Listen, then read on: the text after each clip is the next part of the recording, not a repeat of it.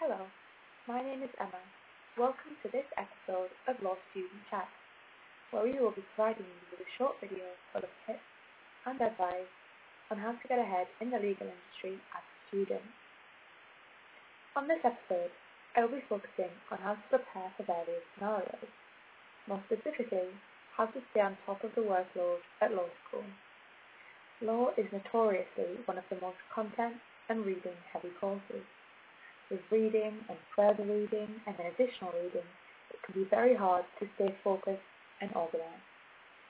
I therefore hope to provide you with some useful tips on how I manage my workload and keep myself organized. These should hopefully help anyone either starting a law degree or those struggling to keep up with the increased workload of later years. These may not apply to everyone, but it might give some inspiration on how to prepare for different scenarios. Firstly, on how I keep on top of my lecture notes and prepare for lectures. I make sure firstly to read the essential reading, as to me it seems counterproductive to try and read a handout without prior contextual information. A lot of essential reading is from textbooks and case materials, and therefore they are contextually grounding and provide a backing to then make your own notes from. When reading this essential reading, I firstly read through and highlight any parts of the book that I think will be useful to note down in my reading notes later. I then skim through the chapters again to type up chapter notes based on the parts that I have highlighted so that the important parts are accessible when I decide to look back at my notes, nearer exams, or when writing summative. I make a point of including other academic sources that the author has cited so that I can have academic opinions easily accessible. I also added any case explanations that I find to be clearer than other sources I've read. I then read through my handout provided by my lecturer and make sure to colour code information so that I can colour code in one colour academics and in another cases, so that when looking through my notes, if I have a specific purpose, like looking for cases or a specific case, it is easy to pick it out of chunks of text. I also highlight the handouts if there are key parts. Still before the lecture, I then read the further reading and additional reading. I try and make sure that I understand why I am reading the articles or books, because it gives me context to understand what the lecturer thinks is important to note or add in essays. I do the same in terms of the further reading as I do with the essentials. I highlight and then make notes. Then, on the day of the lecture, either in person or posted online as they are this year, I watch the lecture with the handout in front of me, and I use a different text colour to add my lecture notes to the handout. I feel that this allows me to be able to tell what my notes are and what the lecturers are. I feel that this allows me to compile all of my notes for a topic in one area, so that closer to the exam, I am not searching around for different documents of information.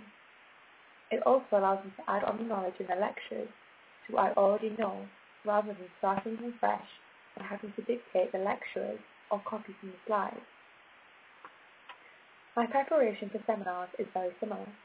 I read the pre-reading in the same way, although sometimes the reading converges with the reading from the lecture. I then, instead of working through a handout, answer questions on the topic and potentially prepare presentations to present my ideas and thoughts, depending on the seminar type and task set. In terms of assignment preparation, I start as far in advance as I can, so that I do not end up working at the last minute, and so that I can spend time editing my documents for errors and grammar mistakes, and sorting out references. I start by rereading my lecture handouts for the specific topic, including cases and academic reference notes I have made. I then make a detailed plan that will essentially transform into my essay as I structure my plan and then work on it from there. I then spend time changing and editing before I send this in. The Oscola referencing system has a clear online guide which makes it easier to follow, which should cut down the time doing this. On preparing for networking and law school events, you need to remember a few things. The first is to look professional in the clothing you wear. It should be smart and give the impression that you would want a potential future employer to have with you. It is important to enter the event with a confident attitude, and not allow yourself to be intimidated, as the firm want to give you a good impression of their firm in the same way that you want to give them a good impression of yourself. It is important to mingle, and best not to stick with people that you go with. That is not the point of a networking event. It is to get contact and ask questions from people who will know it best that is working there. I would advise to bring a pen and paper or something to write down details and information, especially during presentations by firms. The most important thing to remember when preparing for things is that everyone prepares in different ways and people work in different ways, and it is important to find what works for you.